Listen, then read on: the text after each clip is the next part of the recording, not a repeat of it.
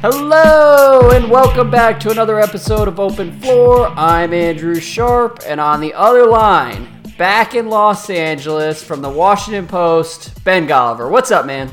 Not too much, Andrew. I just got done viewing a very emotional NBA award show last night. Giannis Antetokounmpo has his crowning achievement. He's surrounded by his brothers and his mother. He gave a brilliant speech. I thought it was shades of Kevin Durant's acceptance speech, shouting out his mother, talking about the influence of his deceased father had on him. I couldn't help but notice, though, Andrew, in the whirlwind of emotions, as he thanked everybody from his family to the Bucks coaching staff to the Bucks executives for believing in him as an 18-year-old teenager from Greece, to his teammates. He forgot to name check Giannis Inc., and I'm just wondering, do you think he's just haunted by it? Like, obviously, I'll give him a pass because in a moment like that, you're obviously going to forget somebody, but it seemed like Giannis Inc. might have slipped his mind, Andrew. I don't know. How do we explain this? No, I was watching the speech and had that same thought, and then I realized what Giannis is probably thinking there is, you know what, I'm going to wait to thank my ultimate patrons until I win a title. That will be my true crowning achievement in the NBA, so I'm going to wait to thank Andrew Sharp and Ben Golliver until I'm on top of that stage with the Larry O'Brien trophy cradled in my arms, and that's when I'm going to shout out the Open Floor podcast. That's a great point. You don't want to burn your best material early, right? Well, exactly. maybe we'll get a little little stencil on the Giannis Freaks ones whenever they come out from Nike. Maybe we'll get a little homage in his sneakers. You know how they like to do those? Oh, absolutely. That would be a crowning achievement as far as I'm concerned. Yeah, either that or we're getting nothing ever and we're going to have to deal with it. I don't think that's going to shake our love, but it was a fun night. I mean, the award show, I understand it's incredibly hokey. Some of the jokes that they were going through in terms of the skits, like Shaq with the rubber gloves. I mean, what did that, how was that even part of the show? But I thought Giannis really came through in the clutch when it came to the speech. It was a nice fitting end, I think, to the season that ended in kind of disappointing fashion for them on the court. For him, Coach Budenholzer, John Horst to all get nominated and win their categories. And so it was like the Bucks take LA. It was kind of fun. Yeah, okay. So I want to talk more about the award show in a little bit, but I feel like, first of all, it's mostly the NBA's fault that we're not going to lead with the award show because they wait 2 months to actually hold their regular season award show. I think it would be perfect if they just did it right after the season. But right now, I mean, we're in the middle of kind of sea change across the NBA, and I feel like we should lead with some of the free agency rumors that are beginning to percolate. Is that cool with you? Yeah, I mean, some of these rumors, though, are we in the time period where they're just trying to fill space? Is that, it's like we've already burned up all of the good rumors, so now we're, getting down to those, tier 2, tier 3 rumors. It's what it kind of feels like. It is what it feels like, actually, because here, we'll start with Mark Stein. Before we came on to record on Tuesday afternoon, Mark Stein says, the Celtics, I'm told, are emerging as a stealth suitor for Charlotte Hornets free agent Kemba Walker. Boston's cap room situation is a fluid one, but the Celtics, as Danny Ainge has acknowledged, are weighing their various needs as we speak in both the backcourt and front court with Al Horford exiting. So here's what I'm wondering. It's are we just going to look back on this as a 12-hour window where everybody talked themselves into the possibility of Kemba ending up in Boston? Because it does seem like there are a number of those little pockets where everybody is looking at the Nets as a potential super team, and then a day later that changes, and that the Celtics, I have no idea what direction they're going to go. Do you have any read on that particular situation? Well, my first read is Mark Stein's doing great work. He's doing the Lord's work here because the Celtics fans need some hope, right? So if you can sell some hope to the Celtics fans over the next few days, you should do that. It's like setting up an ice cream stand in the middle of July. Go for it. And so full kudos to Mark Stein with that one. Kemba Walker should have a lot of suitors. The Celtics should want Kemba Walker. He's really good. They wouldn't have to pay him this crazy supermax money like Charlotte's going to have to pay him. Honestly, I would probably rather have him from a culture standpoint than Kyrie Irving. So you can make a strong argument that that would be an upgrade of that position if they lose Kyrie and bring in Kemba. And I think Kemba all along probably should have been getting more buzz as a major star in this summer's class than he did, and a much more comparable amount compared to Kyrie. I just feel like we're hearing 20 or 30 times more about Kyrie than we've heard about Kemba. But I think the question for Kemba is like, what's the benefit of going to Boston if Al Horford's not there? It's marginally better than the situation in Charlotte, but not by that much. I mean, there's still bad contracts on the books. There's still roster holes they're going to have to deal with. Wait. You think Boston is marginally better than the situation in Charlotte? Yeah. I mean, where are they going? Are they going to win a first-round series next year without Al Horford? Oh, man, I can't get there. I do think that, the ceiling is significantly lower than it would have been had they traded for Anthony Davis or even kept Al Horford. But, I mean, the situation in Charlotte, it's not even about Boston as far as I'm concerned. The idea of Kemba Walker going back to Charlotte is just too depressing for me to really wrap my head around. Boston's pretty darn depressing if they don't have Al Horford and Kyrie Irving. I mean, I don't know. What's their core look like? They got rid of Baines, who I thought was an important piece for them. What's their interior rotation look like? How many games are they winning? Aren't they lucky to scrape out 45 next year? Yeah, I mean, I think with Kemba in Boston, part of what appeals to me there is that Brad Stevens would probably get 120% of Kemba Walker's production out of him because he's just done a really good job. Granted, Kyrie is kind of the exception to the rule, but he made Isaiah Thomas look about 20 to 30% better than he actually is. He even made Terry Rozier look pretty decent and serviceable during that playoff run. And I think if you gave them someone like Kemba as the focal point of that offense, it would be really dangerous and fun to watch. Is he playing center too, or how's that going to work? Well, and that's a very fair question. I think if the Celtics went that direction, they would do so with the hope that they would then be able to turn around and get kind of some sort of bargain bin big guy to fill in for Horford. And there will be some decent options because I think big guys are going to end up getting screwed this summer. But I mean, still, decent options, it's Dwayne Dedman or Dwayne Dedman adjacent players are not really going to be moving the needle. And I think that's who they would be trying to get lucky with. But yeah, that sounds like a 7 seed to me. I mean, come on, Dwayne Dedman. Okay, so then where else do we want Kemba to land? Would be my question. Well, if you're looking for the combination of a better winning environment in the short term and some longer term potential, year 2, year 3, building growth potential, I mean, I would just say Kemba. My message to you is the same as my message to every high-profile free agent. Come to the Western Conference. It's just better out here. You go to Dallas. You can go to the LA Lakers. You can go to the LA Clippers. Of the NBA podcast game right now. Either one of the LA teams or Dallas, I think, would be a better long-term fit for Kemba Walker than the Boston Celtics. Yeah, it does seem like Kemba would be a decent backup plan for the Clippers if they strike out on Kawhi. And that would be fun too. Although if he goes to the Clippers and Kawhi's not going with him, I would say that all the same questions you ask about his fit in Boston would then apply to the Clippers. I don't know what Kemba and that Clippers roster is really going to do in a now crowded field out west. Throwing him in Dallas would be a lot of fun. I mean, putting him next to Luka Doncic, they're not going to really guard anybody, but it would be fun to watch that team score 120, 130 points a game. I mean, The Mavs in general, I feel are a little bit of a sleeping giant right now. They've got a lot of space. They've got Luka. They've got Kristaps coming back healthy. And it wouldn't shock me if they turned around and turned into a 50-win team next year. Yeah, I mean, I'm kind of going back to this premise of we're working our way through the good rumors and this is what we're left with because Boston will have cap space, so that's going to be a story. Who are they going to chase, right? But I feel like they have kind of poisoned their situation so much this year that we can't even rev up real rumors. There's been no Kawhi to the Celtics rumors. There's been no Kevin Durant to the Celtics rumors. There's been no, name the other top 5 free agents. None of them are going to be linked to the Celtics. So I feel is Kemba getting thrown into the Celtics mix by default? He's the best player that anyone can imagine actually giving them the time of day at this point?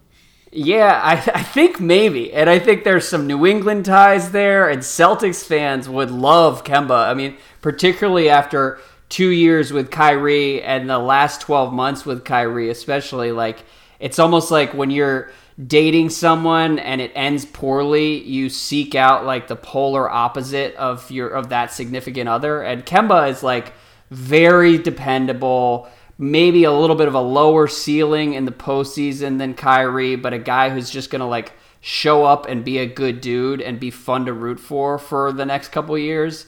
So like, in that respect, I understand why the Celtics would have interest. Yeah, I mean, can you make an argument why someone should sign with the Celtics this summer, given their situation? I mean, the other issue with Kemba there is that it's supposed to be Jason Tatum's team, right? Like, isn't that going to be sort of this 3-year plan at this point? I mean, once you lose Horford and Kyrie, don't you have to basically kind of like rejigger things around him and start preparing him for that number 1 spot? So if you're a high-profile veteran free agent who has your opportunities, do you want to go join Jason Tatum's team? Isn't that an open question? And then that's a very fair question. And doesn't it make you a little bit nervous that Kyrie got so unhappy there so quickly? And doesn't Gordon Hayward's contract make you very skittish? And doesn't the fact that Al Horford, who seemed like he was a perfect fit in Boston, was either lowballed or just not able, not getting taken care of by the front office when it came time for payday? All of those things would make me nervous and turn me off as if I was a free agent. Now, these are not lasting questions that are going to continue through the end of time, but like right now in this moment when you're choosing between A, B, C, and D, I mean, I just feel like Boston's behind some of these teams. There's no question about it. And the Hayward thing, it's funny when you ask me about like Boston's nucleus and what's your selling point to Kemba, I didn't even think of Hayward. And that's kind of where we are with Hayward right now. I think obviously if you're signing there and actually like putting pen to paper, you're going to be talking yourself into what Hayward can be next year and what he's going to be. And this, like the talking point with him is like, it's the second year after the injury that you really see them bounce back. And look at Paul George. Well, like Paul George in year 1 after his injury was worlds better than Hayward was last year. Yeah, don't you think Hayward's got more recruiting juice in the 2K league than the NBA? Yeah, maybe. That's a really grim way to put it, but I hear you, man. And I think the selling point for a free agent with Boston would be something along the lines of like, I can grow with this core and we can do something special in 3 or 4 years. So in that case, you're talking more about a guy like D'Angelo Russell than someone like Kemba who wants to go somewhere and win now. Because I do think like Jaylen Brown, Jason Tatum, they can still be pretty special a few years from now and they'll probably make the playoffs next season. But you're right, man. If I were Kemba, I would not want to go and just kind of like tread water for a year or two, and then suddenly when it's time to win, I'm 31, 32, 33 years old. Well, I actually think the Russell fit would be better. I mean, he's more aligned timeline-wise with Brown and Tatum. I think that they've got some defensive pieces already in place who could help cover for D'Angelo Russell. I actually kind of like that fit better than this Kemba idea, but I just throw it back to you. If you're Russell and you've got your pick of 4 or 5 different teams that you're trying to land on, where does Boston come up in your mix? Is it a backup plan? Is it in competition for that number 1 spot or what? Well, put it this way, okay? So I saw D'Angelo linked to Minnesota. So what a writer was predicting where everybody was going to land. And it's like, I would prefer Boston to Minnesota. I would prefer Boston to Phoenix. So if like the Lakers aren't an option and returning to Brooklyn isn't an option, then maybe Boston starts to make more sense. I think if I was him, I might prefer Phoenix to Boston. Is that completely nuts? I don't know. I mean, the Booker friendship weighs heavily there, having all the touches, no responsibility, no pressure. You know what I mean? Like, yeah. I think there is a pressure cooker environment to the Celtics organization, too, that people have gone through. I mean, it's crazy how many people cover that team on a daily basis, especially for a team that, didn't even make the Eastern Conference Finals this year. And like people talk about the New York media, I mean, the Boston media is a real deal, too. It is.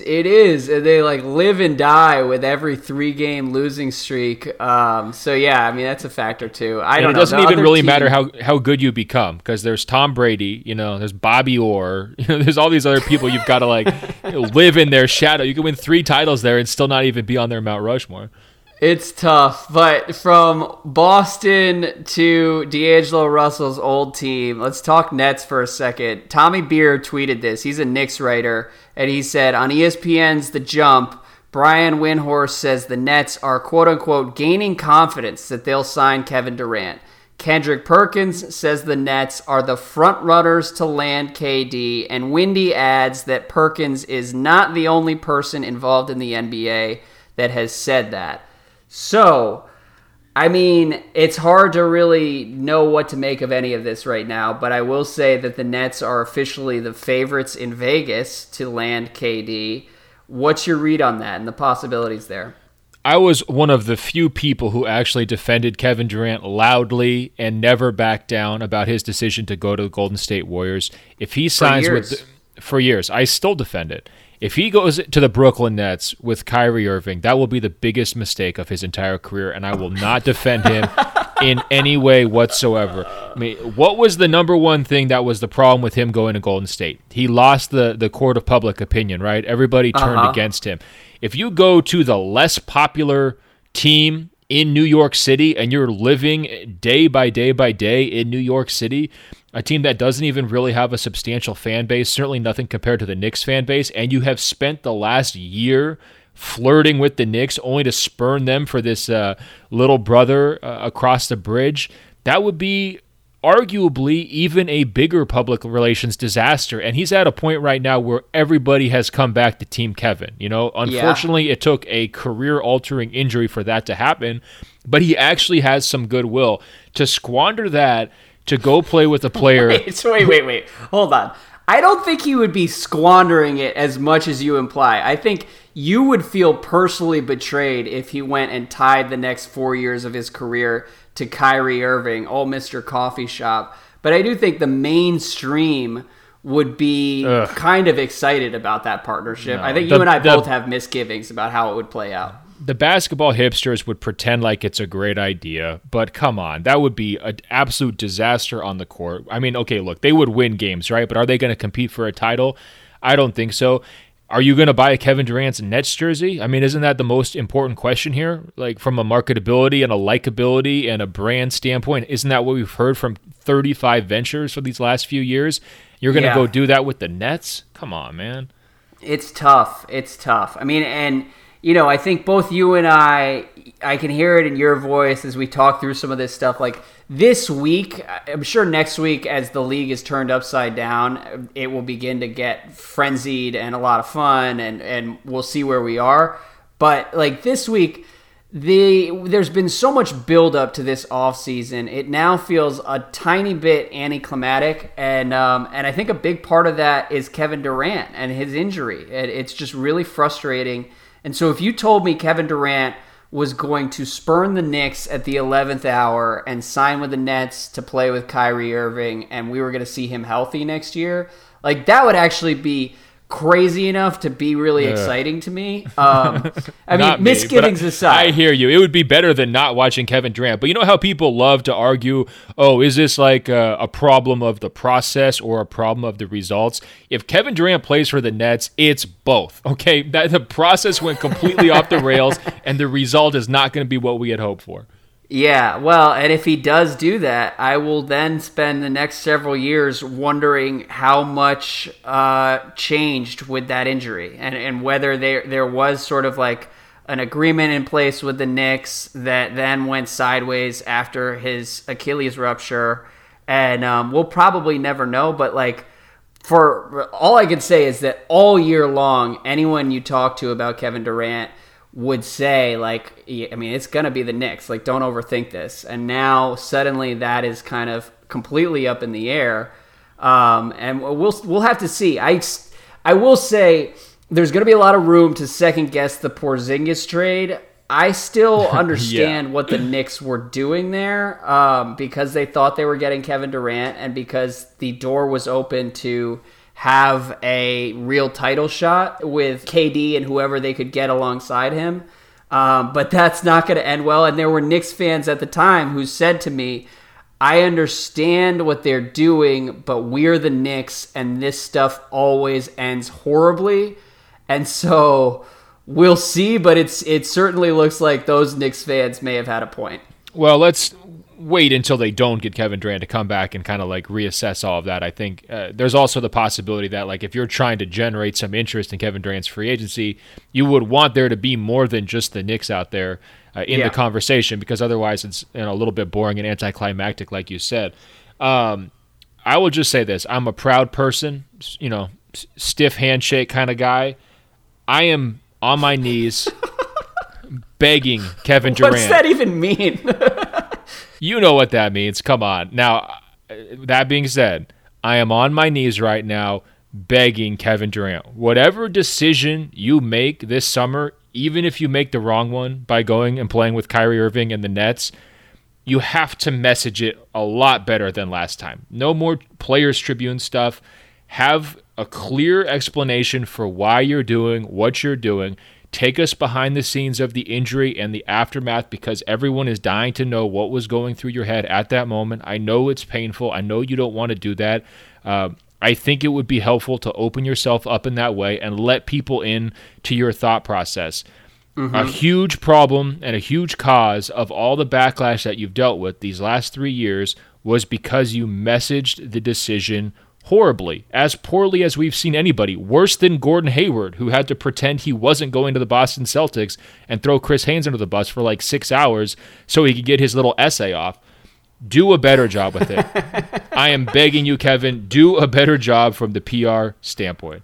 I will never forget how outraged you were by Gordon Hayward sabotaging everyone's 4th of July and delaying things by 8 hours so that he could release that Players Tribune essay. And then you came on the podcast calling him a fake superstar, coming from off the top rope. It was great. Well, look, he needed an editor too. That was a problem. That's the thing. Like, if you can't write a 3,000 word, essay, like you can't construct it properly, don't. Put it out there some other method, Instagram story, whatever you need to do. Just get your version out so we know what's going through your head. That is my number one wish for the free agency period, Andrew, is to have a clear understanding of what Kevin Durant was thinking about, what he prioritized, and why he made the decision that he did. Everything else, I'm fine with. Okay, so as a Kevin Durant fan, you're pretty objective, but as someone who's rooted for him for 10 years now, would you prefer to have him in Brooklyn with Kyrie or just on his own in New York, redshirting next season, and then we can kind of pick up the pieces next summer and see what they can build around him? I would prefer him to stun the world and go back to the Warriors because there was a lot of chest thumping after that loss to the Raptors about how we're not done yet. And if he leaves, all of that talk is going to feel very, very sad. It's going to be like, wow, proud champion, pushed themselves to the limits. Pieces started falling apart in every direction. Kaboom. And, it's that pride of a champion that sometimes you don't know when the end is actually coming. I don't want it to end that way, right? Now, I would hope that if he's been, finagling all of this stuff, for years and has a plan in place, that he wouldn't just be going to the Knicks with nobody else, right? Like, shouldn't there be someone willing to go along with him if he's this big power broker, if the people around him have consolidated power like a Rich Paul, and have, positioned him in this situation? Like, if he winds up getting stuck on the island by himself because of that injury, I think that is arguably sadder than going to the Nets to play with Kyrie. So I don't see either one of those options that you're laying out there as being very palatable. But at the same time, tying his career to Kyrie Irving would just be such a bitter pill, It's brutal, man. Well, not that part isn't brutal. I think that would be fascinating. It would be a major gamble on Brooklyn's part, but I understand why they would do it because, if it works out, you're a title team. But of course, they should do it. Any of these teams should welcome any of these superstars. I think that's one of the biggest takeaways from this summer is, we no longer have to pretend that, the teams are calling these shots, right? You got all these franchises just setting the table saying, please come pick us and we'll be your little 3 or 4 year landing pad. We'll be glad to do whatever we can and then just move on to another team in the future. It just gets like that more and more every summer. It would just be a much bigger gamble than it would have been had you told me a year ago the Nets are going to sign Kevin Durant and Kyrie Irving in the summer of 2019.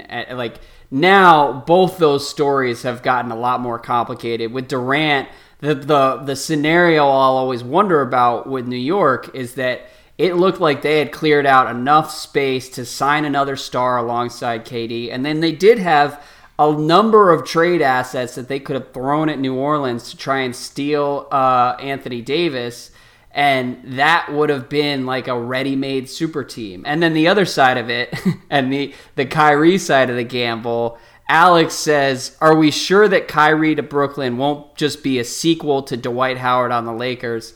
I think I also heard Bobby Marks compare Kyrie Irving to Darren Williams on the low post last week. I think that's the territory we're in with Kyrie, where like, look, if he's going to be there and will help you recruit Kevin Durant, like, sure, sign him. But even beyond the off-court stuff, which I think is reasonable to worry about, and like the personality stuff, how his impact on a locker room and a culture, just his body is what would really freak me out. And I think that's where you start looking to Darren Williams and say, all right, so like once this guy lost a step or two, he was not the same player that he had been in Utah. And I think that's a distinct possibility with wherever Kyrie goes over the next few years. And so if you're not adding him to an existing title nucleus, like, it's a major, major gamble. Yeah, I mean, I think Kyrie's probably still about 60 pounds away from that, but I definitely agree that that's a concern as he ages. I mean, I think it's more about like how well his knees can hold up to huge minutes and everything else. I think D. Will had a couple of problems. I think he just got really happy cashing those checks, and that is something that it's very hard to judge when players are all NBA level guys earlier in their career. As they're building up, they get the big payday, and then, okay, what's the motivation? I mean, that's a tricky one. I'm not sure if Kyrie's in that same zone or if he's in his own twilight zone. But I see where you're going with that. I actually would prefer Kevin Durant, by the way, to go to the Clippers than either one of these New York situations, and they can't even seem to get into the rumor. They can't even get in the rumor mill. I don't understand why. Well, and it's funny because for a while there were murmurs that the Clippers were kind of a dark horse with Durant, and my read on it then was, okay, so this is people trying to kind of drum up Knicks alternatives to create a little drama before July 1st. Basically what you said was maybe happening with the Nets. And now when you step back and look at the organizations in question here, and who would you trust most to take a redshirt year and start building really smartly around a post-Achilles Kevin Durant? Like, I think I would definitely trust the Clippers more than either the Nets or the Knicks. And I mean, it seems like the Warriors are sort of out of the picture at this point. But like, given those three teams, the Clippers are much better situated to kind of build creatively there. Yeah, for sure. And I just think that, like, I trust their organization, front office, coaching staff, all of that more than either one of the other situations. And I guess if I was one of these guys, I would be valuing those kinds of things a lot more than it seems like they do. You know what I mean? Yeah. Well, we'll see. Another team in LA, which we've sort of buried the lead. I do think that, like, we're going to spend the next 2 weeks talking about the Lakers, whether they succeed or fail, so we can be quick here. Well, actually, on that same point, though, what is the possibility that the Clippers, after all of this, wind up coming home empty-handed? Like, it seems like that's possible, right? I think it's a 50-50 possibility at this point, where, I mean, which is like uncomfortably high, I would say, if you've been working in the Clippers organization and getting everything right and clearing all this money, and then you look at, like, Kawhi is apparently leaning towards staying in Toronto, which makes sense to me. And then beyond that, I don't think that they're going to be in a hurry to settle for, like, a B-list candidate. I think Kemba could fit their culture and what they're trying to build, but, like, the idea of them turning around and throwing $160 million at Jimmy Butler doesn't seem particularly plausible, and they may just sort of, like, keep their powder dry for free agent targets or trade targets down the line. Man, that would be so tough to sell to Steve Ballmer. You know, it's like this billionaire who's given you everything, right? And he's like said, go and do whatever you need to do. Like, we got to go chase Kawhi Leonard all over the country. And then you're like, well, it turned out there was only like 3 real stars in the summer. We went 0 for 3, and we're going to try again next year. Well, meanwhile, the Lakers just add Anthony Davis across town, sharing the same building. That would be tough, man. I would not want to be in that meeting when that goes down. It would be tough, but at the same time, I think one of the reasons Steve Ballmer traded Blake Griffin is he said, we are done finishing in the middle, and we actually want to start building toward a championship. So I think selling him on the idea that it's not worth overpaying some underwhelming backup options wouldn't be that difficult. If I were the Clippers, then I would start shifting my focus to Bradley Beal. Like, there's our obligatory Bradley Beal mention for the episode. But like that tier of kind of like trade targets over the next 12 months would be a decent option if I were Steve Ballmer or someone who worked for him. And actually, I think Steve Ballmer's like smart enough and realistic enough and pragmatic enough that he wouldn't just like freak out for no reason and be blindsided. Like, doesn't he have like an AAU basketball background too? So he understands what's involved with trying to chase these players. It doesn't always work, right? But still, like, that's your whole organizational goal, is building to this summer. And I think that's absolutely true for the Clippers. I mean, some of these other players they've got under contract are going to come due for contracts here, down the, big raises in the future. This is sort of their window to add a really big, big time player without, blowing up the rest of their rotation. If they just can't do it, I think they're going to be one of these people when we do the winners and losers of mid-July. They're going to be in one of those two categories. There's not going to be a middle ground. You know what I mean? Yeah, there's no question about it. And I think like a major loss for the Clippers is a lot more in play now than it seemed it would ever be 6 months ago. But Adrian Wojnarowski on the Lakers side says, I think one focus for the Lakers will be the point guard position, and they can get involved with D'Angelo Russell. That's going to be a focus for the Lakers. I'm told that Russell will have an open mind to returning to Los Angeles. So what do you think of that, Ben? You're not the world's biggest D'Angelo fan, but to me, it makes some sense if they can't get Kawhi Leonard and if they can't get Kyrie Irving. What do you think of that idea? Well, I think that D'Angelo Russell and his people should go back and watch any highlights of LeBron James over the last 15 years to get a sense for what his role would be, because this guy seems to love dribbling the ball and, stepping into mid-range jumpers off balance, late in games and trying to play the hero. And his job is going to be to stand in the corner and watch LeBron do whatever LeBron wants to do. And so I think from a basketball fit standpoint, it'd be terrible for him. Now, I think that some of the drama from the Lakers there, like they're already trying to mend those fences. And Magic Johnson said a few things these last couple of days about, hey, he's a different man now. He's grown up. I mean, right on schedule for Magic. So I appreciate that from him. I just think he'd have better opportunities elsewhere. I think that he should be viewing himself as, if not a number one guy, then a solid number two guy, just because his skills demand that he has the basketball. So that would be my number one concern. I think like Tobias Harris was the one recently who said style of play is what matters to him. He wants to play in a situation where there's ball movement, getting up and down. He can kind of show what he does. I thought it was a very intelligent answer from him, thoughtful. It's like he's kind of put the entire process and ranked everything and said, here's what I need to do to be the happiest and most successful. And I think for D'Angelo Russell, if he doesn't get all the touches like he had in Brooklyn, he is not going to be happy, because now he's had those. He understands what he can do. He can sneak onto an all-star team and start to generate some of this buzz. Being kind of demoted to like a third wheel within a super team, I don't think he has the personality for that. And I don't think his trajectory should be limited by that kind of a hiccup mid-career.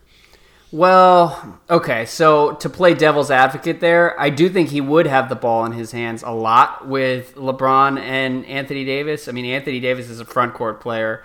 LeBron is going to be coasting through long stretches of next year's regular season, I think, or I would expect. And if you care about being like a megastar, there's no better platform. I mean, like 20 minutes ago, we were talking about like maybe Phoenix or maybe Minnesota, maybe Boston. Like if D'Angelo Russell goes to be the third wheel on a team that's going to be on national television probably 75 times next season, like that's a big opportunity for what he wants to be off the court and like who he wants to be as a superstar. which I'm sure is part of the appeal. My thing is, this is really only plausible if the Nets do sign Kevin Durant and Kyrie Irving, because D'Angelo is a restricted free agent, and so like the timing on the Lakers side would be pretty complicated, I imagine, because the Nets can then match and like tie up that cap space, and it would leave the Lakers in a really tricky spot. Yeah, I mean, LeBron usage rate 32 last year. Anthony Davis usage rate 30 last year. So I'm looking around saying, all right, like it all sounds well and good if these guys, are going to sacrifice a little bit, but they're not going to be sacrificing that much. And I also think the dynamic you've described with D'Angelo Russell, I mean, what a perfect scapegoat, right? Like, who's getting blamed if it doesn't work? Like, that'd be the easiest. I mean, you could already write the column right now when they lose in the second round of the playoffs. D'Angelo wasn't ready, right? Yeah, that's a good point. So I don't know. If I were him, like, trust your gut instincts, which probably tells you were very happy to leave LA, right? Like, there was a reason for that. Some of the same dysfunction around the organization is still there, even though there's two new megastars in the picture. And, try to do something on your own terms. I don't really think I need to give him this speech, by the way. I think he already thinks this way. Am I wrong? Well, and as much as we want to make fun of Magic, because he does deserve to be mocked for how transparently he stabbed D'Angelo in the back on the way out of LA, I do think he's right that D'Angelo Russell is more mature now than he was 2 or 3 years ago when he was with the Lakers. Wasn't he right when he criticized him too? Yeah, it's a very low bar for D'Angelo. I think he was right, but it was like a level of honesty that you almost never see from NBA executives, and I think Magic just should have been more diplomatic about it on the way out. It was kind of like tacky. I hear you. He said some things that he probably shouldn't have said, but he, that's been sort of his forte here the last couple of years, hasn't it? Just being a little too honest, a little too real with everybody. Get him in front of a microphone and problems happen. Well, we could revisit the Lakers later in the week. But first, Ben, today's show is brought to us by Harry's Razor. Did you know that the average guy will spend 3,000 hours of his lifetime shaving? Don't waste 4 months of your life overpaying for poor performing razors with those 3,000 hours. Get Harry's, a razor that is so sharp you can shave less often and will save you money. It's just $2 per blade with the Harry's razors, and they give you a close shave with a smooth glide for that low price. Over 10 million customers have already tried Harry's razors. Claim your special offer by going to harrys.com/floor. Ben, tell me a little bit more about Harry's. Harry's founders were two regular guys tired of getting ripped off and paying for overpriced gimmicks, vibrating heads, flex balls, handles that look like a prop in a sci-fi movie. These are just some of the tactics that the leading brand has used to overcharge us for years. Well, Harry's makes quality, durable blades at a fair price, just $2 per blade. To keep prices low, they cut out the middleman. Harry's bought a world-class blade factory in Germany that's been making some of the best razor blades in the world for 99 years. Now they can provide great quality at factory direct prices. They also offer a 100% quality guarantee. And if you don't love your shave, let them know and they'll give you a full refund. Get a trial set that comes with everything you need for a close, comfortable shave. A weighted ergonomic handle for an easy grip, a 5-blade razor with a lubricating strip and trimmer blade for a close shave, rich lathering shave gel that will leave you smelling great, and a travel blade cover to keep your razor dry and easy on the go. Listeners of Open Floor can redeem their trial set at harrys.com/floor. That's harrys.com/floor. Or if you prefer to shop in store, Harry's razors are also available at Walmart and Target. Nothing beats some German razors, Andrew. There you go. And some rich lathering shave gel while you're at it. But Ben, let's get back into it. So can you give me any more sights and sounds from the award show on Monday night? Well, it was not as good as the first. I'll admit that. I mean, it's tough with the sequel, right? Like, I think the first time they really blew it out in LA last year, I mean, it was kind of a disaster in terms of the actual show itself. People love mocking it, right? It's very easy to mock. But the scene was fresh and new, and all these random celebrities on the red carpet, and just, basketball, people were on the red carpet. This year, I don't know if it had the same pop. I think it's a bad sign when 3 guys are nominated for MVP and only one of them shows up to the event. That kind of tells you, like, okay, well, first of all, we know who's going to win because he's got like 9 of his family members here, right? But second of all, like, it's like, imagine if that happened at the Academy Awards, right? It's like, well, Jack Nicholson's here, but nobody else in his category even bothered to show up. So it's, they got some, tinkering to do there. I actually spent a decent amount of the night kind of trailing Bradley Beal around. Now, he won a community service award for some work he had done with like a high school, a college prep high school in D.C. that's all male, and they're aimed at trying to get these kids on the college track. And the work he is doing, it sounded fantastic. But you mentioned some of these teams should try to chase him in trade talks. Beal told me that the owner and Tommy Shepard and Scott Brooks have all independently let him know he is not going to be traded this summer. And he also said that he would be open to discussing the possibility of an extension this summer, even though he wasn't Supermax eligible. And so I wanted to throw this one to you because it seems kind of like a no-brainer, right? The Washington can offer him a 3-year, $111 million extension this summer. He could just take that money, add it onto his current deal, and be good to go, right? Yeah. Or he can play out next season. If he makes an All-NBA team, he would suddenly be in position to sign a 5-year, $247 million Supermax deal next summer, that's a right? Big number. Yeah. It's a huge number, and there's a big difference there. But what struck me, like, he seems very comfortable in this role of, like, Wizards, face of the franchise. And we've talked about it before, how, like, his loyalty sometimes almost feels misplaced, right? Yep. But he's talking about maybe he's going to open a foundation and try to expand his work with this school. And then, as he's kind of like, discussing all of these plans, he's like, oh yeah, by the way, like, we still don't have a GM, and I'm going to need to, like, see what happens with that as I weigh my decision. He's just in a weird spot right now where it feels like he's ready to be the man, but the Wizards aren't ready to, like, put him really in position to do that because of the John Wall factor, because of the front office, kind of failed GM search. The vacuum, yeah. Right. And so it's like Bradley Beal is, like, more poised and ready to go as the face of a franchise than the actual franchise. Yeah. I just certainly hear you and have sort of been seeing the same things over the last couple months.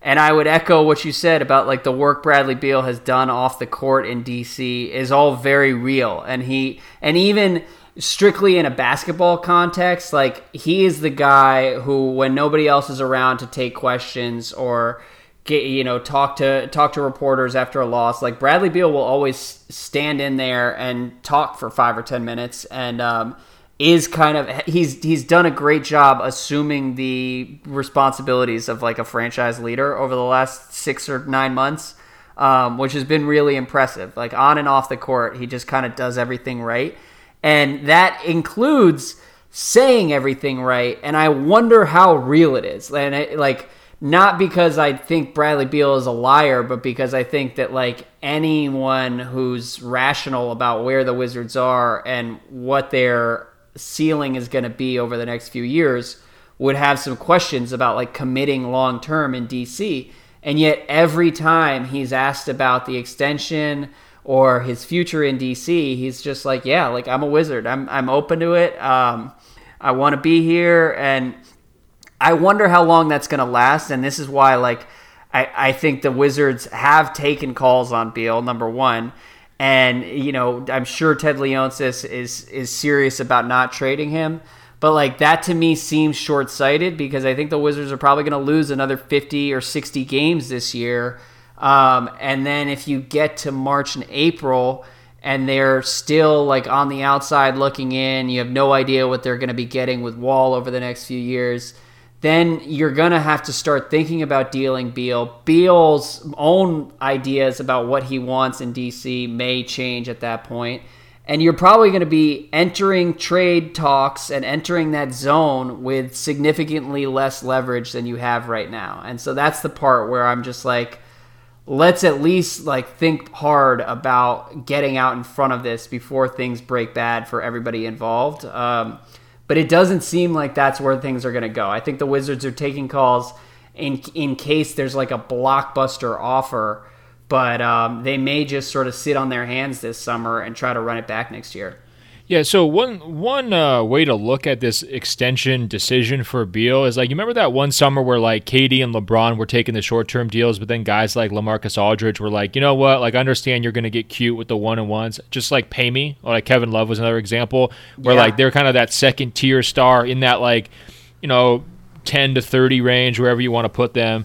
And it's like, you know what? I just need to cash out as much money as I can. If I get injured or whatever else, like I don't want to absorb any risk. Just give me the money, right?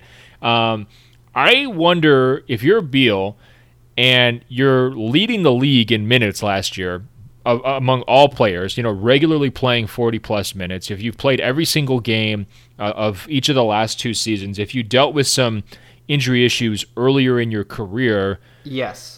Is the idea of just doing an extension this summer, even though it's for a smaller number, a pretty significantly small number, like I said, 3 for 111 rather than 5 for 247 next summer, is there some benefit to doing that? Like, are you able to say, you know what? Well, yeah. Like, I'm not a top 5 player, right? My earning potential might not still be there. If I have an Achilles injury, my career could go more the way of DeMarcus Cousins rather than the way of Kevin Durant from an earning potential standpoint. Like, would those kinds of thoughts enter into your head, especially if you're comfortable in the community and they're kind of saying, hey, you know what, you're going to be the face of the team? Like, would that be enough to kind of, get you to think about it longer and harder, or would you still want to hold out? I'm really glad you mentioned that, because as you were talking initially, I was thinking, there's always a chance that Bradley Beal struggled with injuries early in his career and just wants the security. And so sure, that's a distinct possibility that that's the way he approaches this decision. And I do think he's really happy in DC, and he's happy having that team to himself where he can kind of be the leader. He hangs out with Caps players out at his house in Potomac, and like he has really enjoyed becoming part of the community. I just know, as someone who's watched him over the last couple of years, like he gets better in the playoffs. He could fit on a dozen different teams around the league, playoff teams with other stars alongside him. And so as someone who's been kind of invested in his growth and who has studied the way the Wizards have operated over the last couple of years, like it wouldn't be the worst thing in the world if he left, because I would be happy for him, as grim as that sounds. And then like I do think the Wizards are just in a different spot right now where they should be thinking about where they want to be in 2024, as opposed to how do you win 43 to 47 games to sneak into the back end of the Eastern Conference playoffs next year. Unfortunately, that's very well said. I guess if I was giving him the advice, I would lean more towards what you're saying, which is even if there were an injury, your skill set is pretty unique. There's not a lot of, 2 guards in that mold to kind of do it all. Type 2 guards scoring wise. You fit with just about everybody, very transferable skills. You're still relatively young.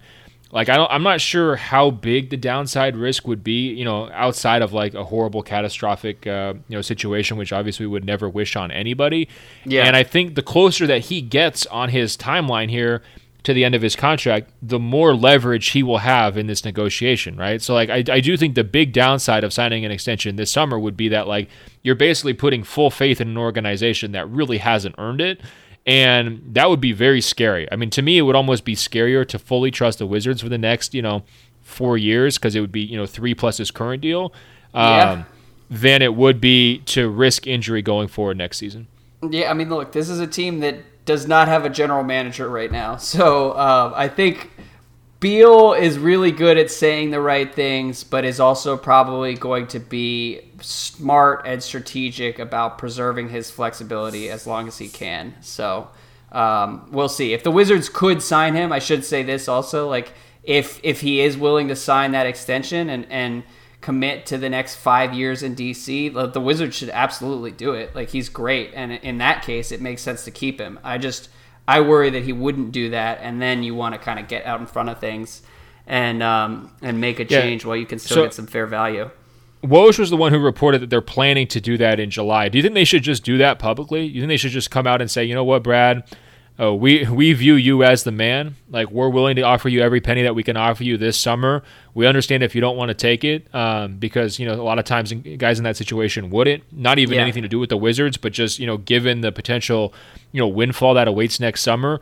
But, this is like our big PR victory of the summer. Like, we drafted Rui so that we could own Japan, right? And then number two, we told everybody that we really liked Brad. Like, is that sort of a smart thing for that franchise to do? Sure, they may as well.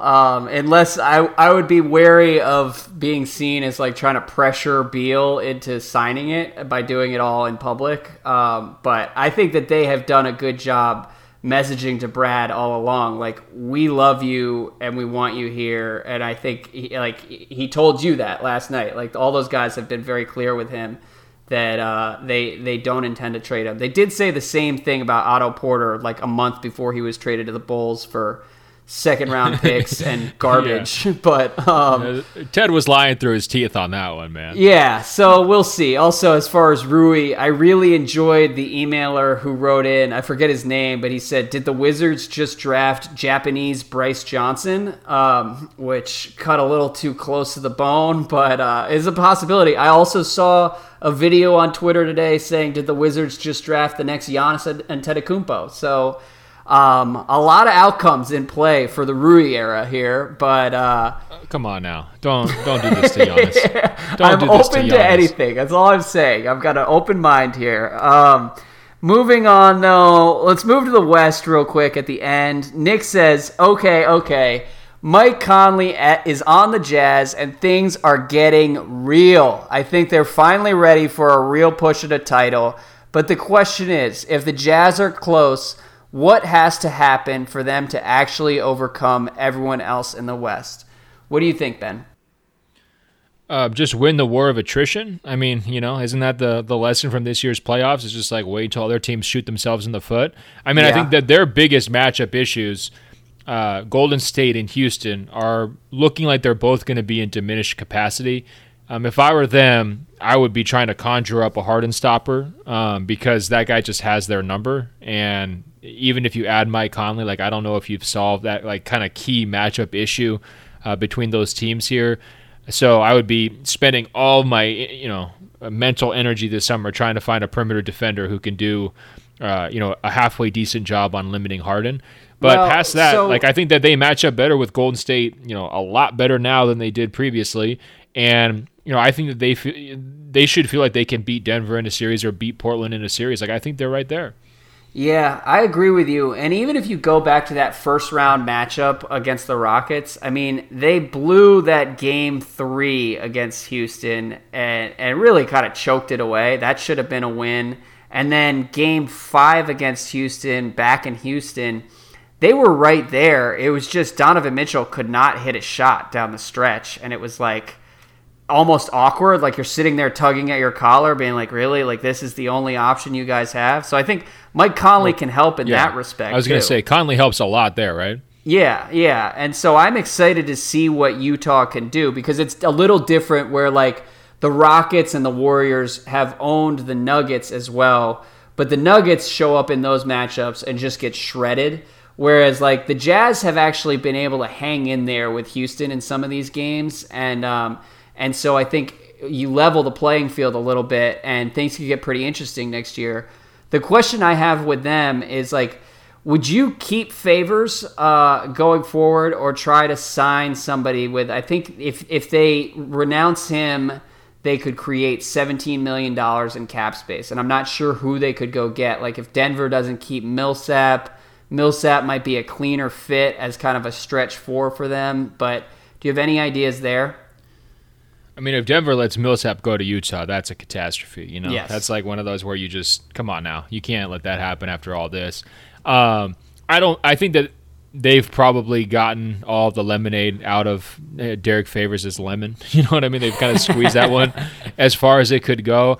It's tricky because he's come in really handy at certain times for matchup issues when, Rudy Gobert's kind of gotten into trouble there. But I think if you're Utah, you're kind of banking on the Warriors no longer just owning that matchup game. Gobert being able to stay on the court a little bit more than he has in past years. I mean, taking Kevin Durant out of that, hypothetical head-to-head definitely changes things and rebalances it in Utah's favor. And I can say the same thing about Denver, too. I know what you're saying about them getting shredded in the past, but if I'm the Nuggets, honestly, I'm coming into this season saying, you know what? Other than Steph Curry, we arguably have the best player in the Western Conference, and we've got a lot of guys who fit really well around him. We should be going deep, potentially, thinking finals type run if I'm the Nuggets. And I realize that's going to be blasphemous to some people, but Jokic was a stud in the playoffs. It was his first time there. I don't think he's going to be, doing anything except for improving here over these next couple of years. So I think if you're Denver, you got to be in talent retention mode, pay up whatever it takes to keep Millsap. And if you're Utah, you've got all the hallmarks of a team. You've got multiple playmakers. You've got the defensive player of the year. You've got some other guys who can shoot on the outside, whether it's Ingles or whoever else. I'm not sure if you really need favors. I think you could probably redistribute that money a little bit better. But, I think they've got a higher ceiling than they've had basically in a decade, right, as a team? Yeah, there's no question about it. And I agree with you on Denver's side, too. Like, if I were working for the Nuggets or a Nuggets fan, I would be very fired up about what's possible next year. And that's true of a lot of teams in the West. So Joshua says, last week I saw Andrew's tweet about teams who think they will make the finals next year. And I'll read who I listed. I said teams who are going to enter next year's West thinking they're making the finals: Denver, Utah, the Lakers, the Rockets, the Clippers, ? Obviously, that is Kawhi contingent. The Warriors, ? And that was more just sort of a nod to Draymond Green's arrogance. I could see them showing up in October and being like, fuck it, we're still making the finals.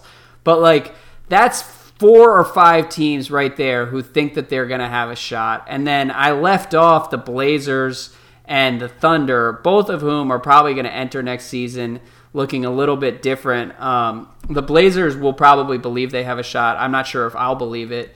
A lot depends on whether they're able to keep Al-Farouq Aminu this summer.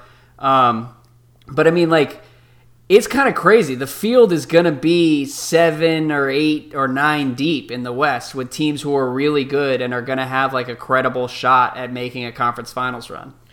Yeah, I mean, the field is always, 10 teams deep in the Western Conference. That's why it's called the show. The only difference is that the one super team that's kind of loomed over everybody isn't going to be there. So I think it's going to be a great opportunity for the superior conference to show off its depth and its talent and its superstar-level players. Though, okay? They're all such imperfect teams. That's part of what is going to make it fun, is none of these teams are necessarily a juggernaut. I mean, the Lakers are going to be putting the rest of the roster together with paper mache.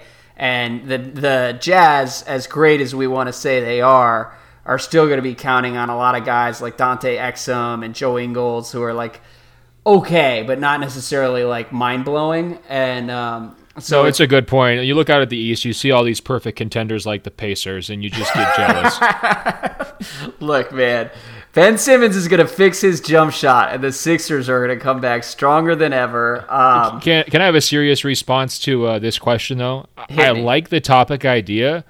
This sounds like a great thing to discuss after free agency because we're going to know a lot more. I think that we will be able to sink our teeth into some Western Conference projections in mid-July. Your point is well taken.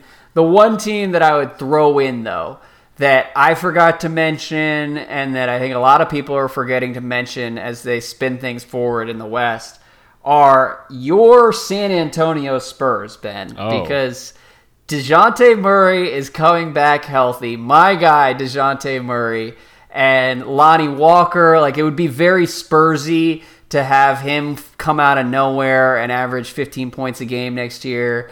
I don't know. The Spurs loom as a dark horse that may just be more competent than anybody, particularly if the Rockets fall apart or self-combust over the next 6 or 7 months. It says a lot about the Spurs that I didn't even think you were going to say them when you had that windup. I thought you were going to say the Sacramento Kings. So that's what DeMar DeRozan and LaMarcus Aldridge have done to me. Could you see it, though? I mean, I think they have a lot of talent if DeJounte takes a major step forward.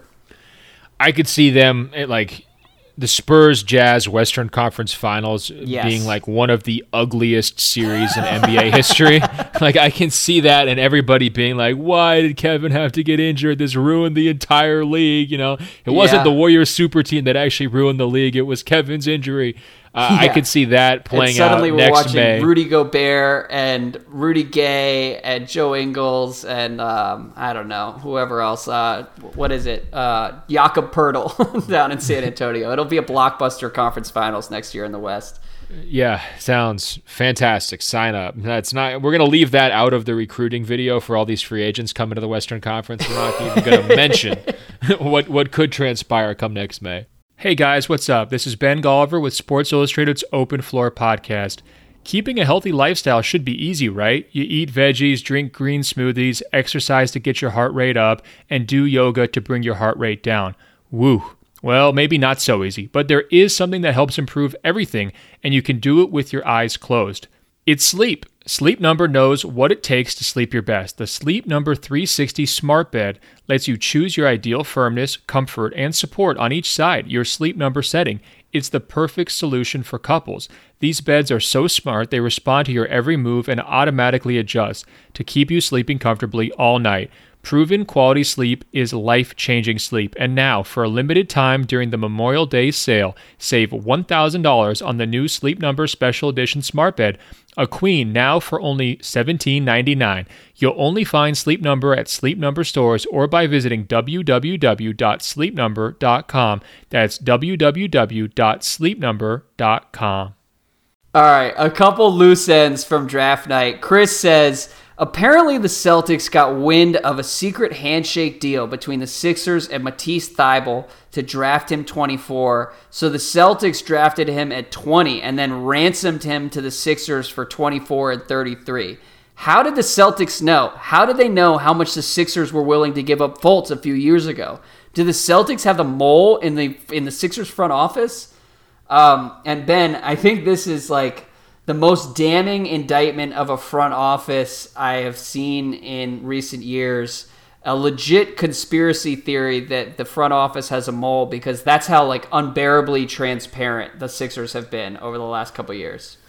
Come on, Andrew. Let's not be so reactionary, because let's not forget that a couple years ago, the Sixers actually did have a mole. It was the GM's wife who was tweeting online under multiple burner accounts constantly, okay? So whatever Elton Brand is doing, even if Elton Brand is the guy at the poker table who's just turning all of his cards over for no reason and showing you exactly what he has, I don't think he's going to be worse or more dysfunctional than that dynamic, which obviously, led to him coming in charge. Now, I don't know about this mole talk. I mean, wasn't the Sixers' interest in that particular prospect widely reported? Like, are we sure Boston has a mole, or maybe they just have a working internet connection up there? I think that's what it is. That's the issue, is that the Sixers are just great at telegraphing exactly who they want and exactly what they intend to do. And that's not the healthiest way to run a basketball team, particularly around like the trade deadline and the NBA draft, because that's a great way to sort of kill your leverage in some of these things. And it's just, I don't want to overreact, because the Sixers got their guy. I really like Matisse Thybulle and think he's going to be a really useful role player. But I forget, it was either Spike Eskin or Mike Levin around the draft pointed out like that the Sixers have overpaid in basically every trade they've executed over the last couple years. And that's not a great sign. You know what I mean? It hasn't caught up to them just yet, because they started with like an ungodly amount of assets. But it certainly doesn't bode well that like they're just basically getting shaken down by the Celtics on draft night. Yeah, I mean, look, when there's a new GM in town, everybody races to go fleece him. I mean, you saw everybody. How many trades with the Phoenix Suns were there on draft night? It's like, get in before James Jones knows what he's doing, right? And same deal with Elton Brand. I mean, look no further than the Tobias Harris trade. I mean, come on, man. It's unbelievable. I think that that ownership and other people in the front office are part of all this and part of the dysfunction that we've seen with the Sixers. But you mentioned the Suns also. Somebody wrote in, and we're not going to go through it, but they wrote in with like a 5-year history of Suns draft picks, and basically everyone Phoenix has drafted besides Devin Booker has not lasted past their rookie deal. Are you sure you don't want to read it? Because I've got it right here. It's from Marcos. I can do it quickly. Please Kendall do. Marshall selected 13th. They let him go for nothing. Alex Len selected 5th. They let him go for nothing. TJ Warren selected 14th. They let him go for cap space. Tyler Ennis selected 18th. They let him go for nothing. Dragon Bender selected 4th. Unrestricted free agent after declining option on his contract. They traded the rights to Bogdanovich plus 13.27 for the rights of Marquise Chris, who was selected 8th, and they let him go for nothing. Tyler Ulis selected 34th, let him go for nothing. Devin Reed, 32, they let him go for nothing. And Josh Jackson, boy, I wonder what's going to happen there, right? So this actually does put the Devin Booker contract into better perspective, because if you realize, like, look, he doesn't play any defense, he really hasn't grown as the leader on the court, all these other knocks that I've had on him. But if he's just getting paid for 9 first-round draft picks worth for one guy, it's okay. Yeah, exactly. Just pull all the salaries together from the second contracts and give them to Devin Booker. Maybe that's the Starver strategy. I don't know, man. I mean, and the subject line of that email was Golliver is actually being too soft on the Suns. And it's a fair point, because you look back at that, like the start of that list, some of those guys were in the middle of the first, but like, there are 4 top 10 picks that you just listed there. And to let all of those guys go on their rookie deal, and some of them, they didn't even have their options extended. I assume that Jackson is going to be dumped this summer. Like, that's a full-blown disaster to be operating a basketball team that way. I mean, those are top 5 picks in most cases. Like, it's insane. I mean, when they did the Bender-Chris draft, I mean, it's like you don't even have to analyze it. You can just say, this will get Ryan McDonough fired, period. Like, it's going to get him fired. We're just going to see how long it takes. And what did it take? 2 years? And, like, that's a painful time throughout that entire process. They're just being set back as an organization. And you look at their backup plan here with James Jones. Not off to the best start. I mean, like, I think I said this earlier. It really feels like he's moved into that Vlade Divac territory, where it's like his moves right off the bat are just being met with complete laughter and, like, disbelief. Like, there's no explanation for what he's doing. That's not the place you want to be getting off on the right foot. And I mean, I'm not sure Elgin Brand is, quite that bad, but I haven't really been a fan of most of what he's done. Yeah, and disbelief is an accurate description of my reaction to that Suns email, because it was just like, whoa, yep, it all checks out. They did let him go for nothing. Alex Len was a total disaster.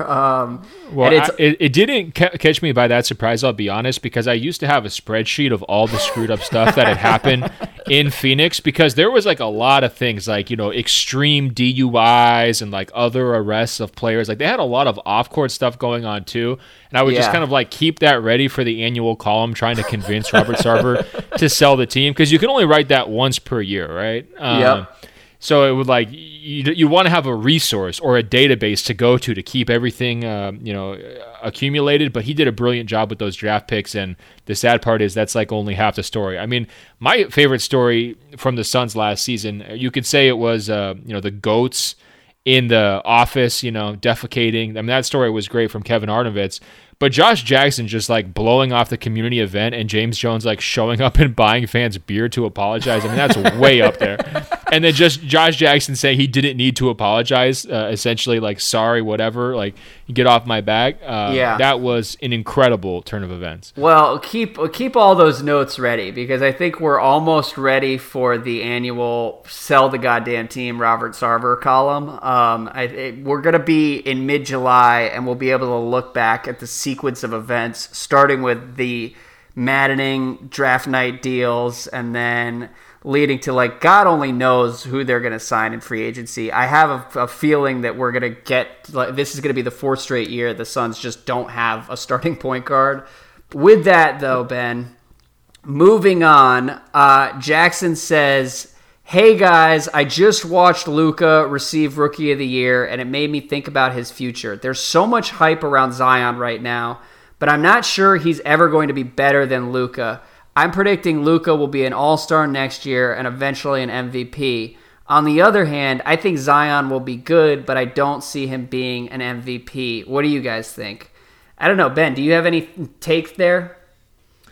I mean, scoring large amounts of points is very helpful to win MVP, and I think that Luka is more likely to do that than Zion. Even though I think I like Zion better as an overall prospect, just because of the two-way stuff and all that. But I do think, like, if you're looking for a path for Zion to become MVP, like, who's your comp for him to do that? You know? Yeah, and I mean, I see him more as like an out of this world second star or like co-star. I think if he's your best player, he's going to have a harder time like carrying an offense. Whereas Luka, I could see overachieving in a handful of years and being like a James Harden type point guard who just puts a team on his back and carries them to a top 5 offense, 50 wins, 55 wins. And we'll sort of meet that criteria more. It's a fascinating question, though. Like, just right now, looking out at the next 15 years, like, who is going to have the better career, the more satisfying career? It really is a toss-up, and it's a credit to how incredible both of those guys are. Yeah, not to be like a pedantic person, but I can't help it. MVP is not the best measure, right? Because like Kevin Durant, he's probably going to retire with 1 MVP. Does that adequately tell you about his career? I think people would make the same argument for Kobe Bryant. People make the argument that LeBron's been shortchanged a few times. I think there's some people who would say Steph Curry is, owed at least 1 MVP, and the list goes on and on and on. So, I mean, so much of it's about timing, health, durability, narrative, and all these things that you really can't control. I think the more interesting question is like, which one of these guys is going to be a better long-term prospect? And to me, that's like a crazy debate. And I'm really excited to dig into the Zion experience during Summer League, because the biggest question I have about him is like, what does he look like against NBA length, right? Yeah. As an offensive player. And you can't know that in college, really. But that's going to be a real adjustment. And I think a similar question for Luka last year was, what does he look like against NBA speed, right? Like, the guy, can he turn the corner? Can he get to the basket? Can he, find ways to create a shot? And there was a lot of skepticism on those fronts. I think he answered a lot of those questions, especially fairly early in the season. For Zion, I wonder if it's going to be more of a learning curve against NBA length than maybe we're expecting as we watch him just powerhouse windmill dunk all over everybody for an entire season at Duke. Yeah, I hope Zion has help and is able to play with a couple really good pick and roll guards throughout his career, because if that's the case, he's going to do a lot of damage. And particularly like on that roll, crashing to the rim as both a scorer and a passer, he's going to be basically impossible to stop. I mean, if you imagine Draymond Green as a playmaker going downhill, except that Zion can finish at the rim as well as probably anyone in the league. And granted, like the length, he's going to have to prove that he can do that. I believe he'll be able to. And so that's just like a crazy valuable player. The other question I had that just kind of like popped into my head last week, if Minnesota could trade Wiggins and Cat for Zion Williamson, would you do it if you were Minnesota, and would you do it if you were the Pelicans? I wouldn't do it if I was the Pelicans, because I just think having a number 1 pick for the total team control length of the rookie deal plus the extension is the most valuable asset in there. And you're trying to build positive buzz here. You just drafted Zion. He has this great "Let's Dance" slogan. Everybody's excited to see him. And now you're going to trot out Andrew Wiggins? I mean, come on. Well, Cat, too. I think Cat is kind of like a diamond in the rough. Okay, but how is that working for the fan experience in Minnesota? Are they braving the cold winter nights to come delight in watching Karl Anthony Towns? Or are they more consumed with the fact that Andrew Wiggins is making X million dollars and he doesn't do anything besides kind of put his head down and try to get his own basket? It's really tough. Andrew Wiggins is entering the Reggie Jackson zone for me, where like just his presence on the Wolves roster makes it harder for me to get excited about their future. Like they bring in Culver, slide him in next to Robert Covington. They're going to have a great perimeter defense. Like I understand all the talking points, but like as long as Wiggins is there, and it's not totally fair because Wiggins is like a credible starter in the NBA, but his game has just been so frustrating at various points over the last couple of years that like it's hard for me to ever really talk myself into like getting excited there. No, you're right. It's not totally fair. I mean, he definitely does things that are helpful. He has some spectacular flashes, but people are going to be upset at the inconsistency and the perceived lack of improvement, which I think is actually just lack of improvement from him. Given his contract number, you expect more from a number one pick. I mean, that's the burden of being selected that high. Being entrusted with the franchise at a pretty young age, like he was, and. I kind of see both sides from it. I don't think that a change of scenery is somehow going to fix Andrew Wiggins. I'll just say that too. Like if they do trade him, as a Timberwolves fan, I wouldn't be nervous of like, someone's going to unlock Andrew and like figure it out. Like I just kind of think he is who he is. It does seem like they may be in a spot where like a fresh start could be healthy for everyone, and particularly like the. But Wolves you wouldn't be side of afraid things. to like pull the trigger on that, though, is what I'm saying. No, not at all. Right. That's my point. Like, I think that I could see sometime in the near future Minnesota deciding, you know what, like we've given this a go. We just don't think he's the right guy. We're going to have some better flexibility and some, greater depth around Karl Anthony Towns. We need to use that money in other ways. Yeah. But when you trade a number one pick, the fear is like, oh my God, this guy's going to blow up somewhere else and make us look terrible. And I think if you're Minnesota and like their new front office, Gerson Rosas, like I'm sure he's doing the pros and cons list of all these different opportunities. And like the idea that somehow he is going to turn into the super duper all-star 25, 8-8 type of guy, and the next LeBron or Maple Jordan or whatever they were calling him, to me, I don't see that as a prohibitive risk at this point. Yeah. Well, we shall see. I'm interested to see what they do in free agency as well. Last question, again from draft night. Austin says, please break down the rap battle between Marvin Bagley and Dalla Dame. Grandpa Golliver can't be trusted to analyze these big things. I'm curious, Ben, did you hear the battle raps between those two from draft night?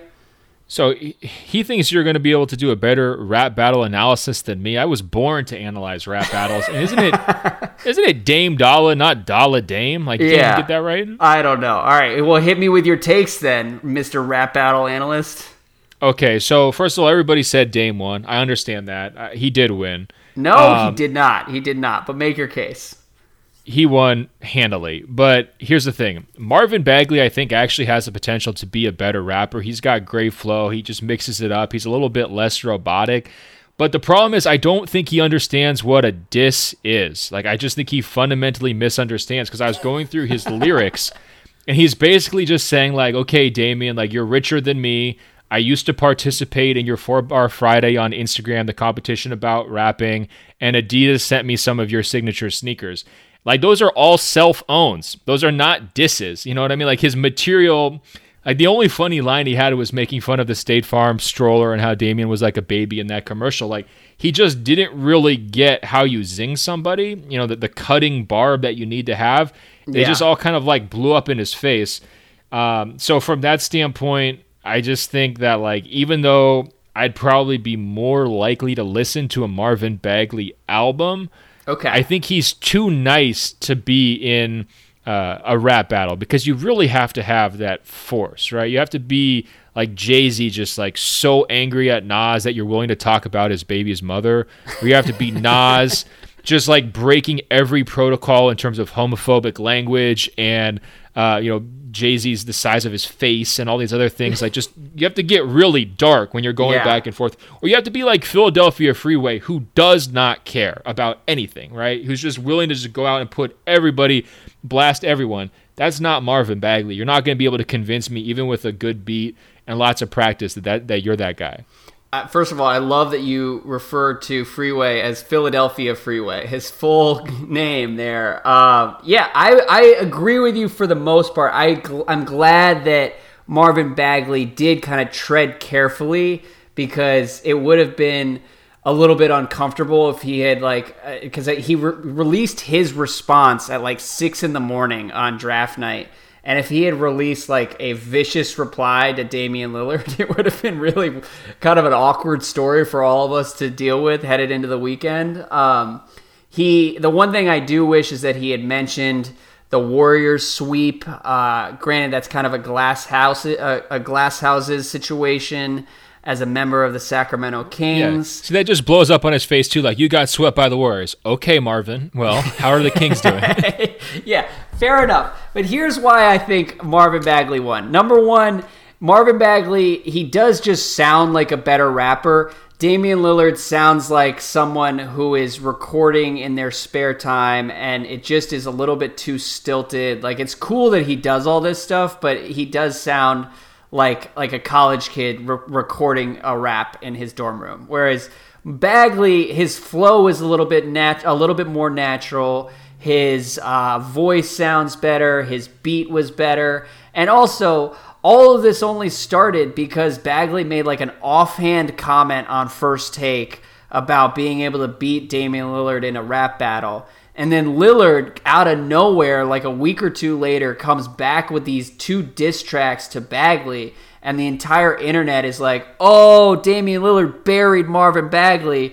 And it's just like a kind of overkill on Lillard's part. And so, given all that, I commend Marvin Bagley for coming back and hitting Dame with a really solid response while also kind of walking the line, not going too far and not getting emotional about it. And his track was just better. So he wins in my book. That's my official tale of the tape. I mean, when it comes to rap battles, I think it was Jay-Z who said, don't argue with fools. From a distance, people can't tell who is who. And I think that Bagley wins because he lured Dame into this battle. I mean, nobody knows who Marvin Bagley is. So the fact that we're talking about him for 5 minutes on a podcast, like, he wins from the troll standpoint of like getting himself elevated to like Dame versus Marvin when nobody else would put them in the same conversation for basketball or anything else at this point. Yeah, so this is like 50 Cent How to Rob in like 2006. Right. So that's a win there. Now, from Damian's perspective, I'll be honest, like, the fact that he had these raps just like ready to go and they were like very specific to Marvin Bagley and they were pretty cutting, and I thought he got in a number of good disses. It scared me a little bit, Andrew. Like, it made me wonder if in his studio he has like a diss rap for every player in the NBA just accumulated, almost like a serial killer with like a hit list, right? And it's just like, if any one of these people, like if Bojan Bogdanovic even steps out of line a little bit in an interview, I'm going to go going for his neck and bury him with 28 bars. I mean, that part worried me a little bit. Yeah. The other thing, though, I think if there was a self-own from Damian Lillard's perspective, it was this. He was saying that, like, Floyd doesn't box with amateurs, and that's exactly right. Like, Marvin Bagley is not in your league. Like, it wasn't like he called you a whack rapper and, like, went after you on ESPN or something like that. Like you mentioned, it was kind of just a sideways comment, right? So it seemed like he was just kind of itching for a fight, and I understand that, but he's definitely punching down in a big-time way, and I think the fact that one of those raps was all about like the self-restraint that he usually shows in fights and why he wouldn't normally do this, but he's still doing it anyways, it just rang a little hollow. That's all I'm saying. Yes, okay. So I think we agree on most of that. And by the way, I just had to look up How to Rob by 50 Cent. It was actually in 1999, not 2006. We are really, really old. Yeah, you got a mouse in your pocket. I'm doing just great. I cited Philadelphia Freeway. I broke down Ether. Come on now. I'm handling it. Yeah, you're killing it. Well, we're both doing a great job passing the time on the way into free agency here when I'm sure chaos will reign in the next 96 hours or so. I don't know. It's getting pretty Andrew, close. Take over. The break's over. This podcast is over. Guys, you can check us out on Apple Podcasts by searching for Open Floor. That's 2 words. Find our page, scroll down. It will say rate and review, tap 5 stars. I know you love that breakdown, so give us a little review about how much you like our rap analysis. It's certain to become a recurring feature on this podcast, no question about it. We're also on the world-famous radio.com/openfloor. Hey, Andrew, they can check me out on Instagram at ben.golliver, where I've got all sorts of pictures behind the scenes on my story from the Giannis crowning, the coronation of the MVP. It's a fabulous evening, so be sure to check that out. Andrew, until later this week, when we will be mere days from the start of free agency, I will talk to you. All right, man. Take it easy.